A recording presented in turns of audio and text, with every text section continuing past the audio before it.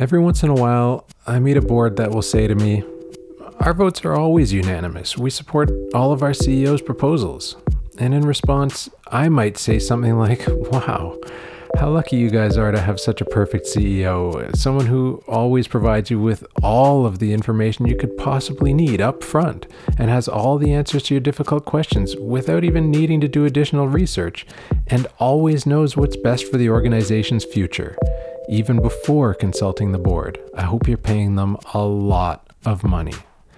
And usually the board will admit that, in fact, their decision-making process is iterative and that their decisions are unanimous only after careful deliberation.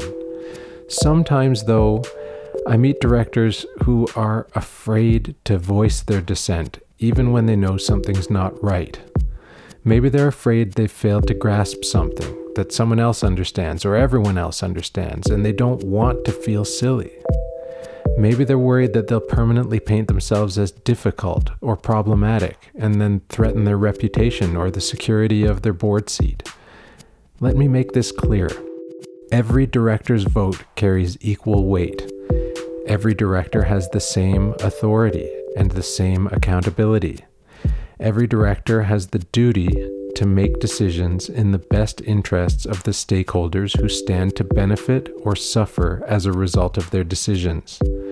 Your votes as a director must not in any way be self-interested.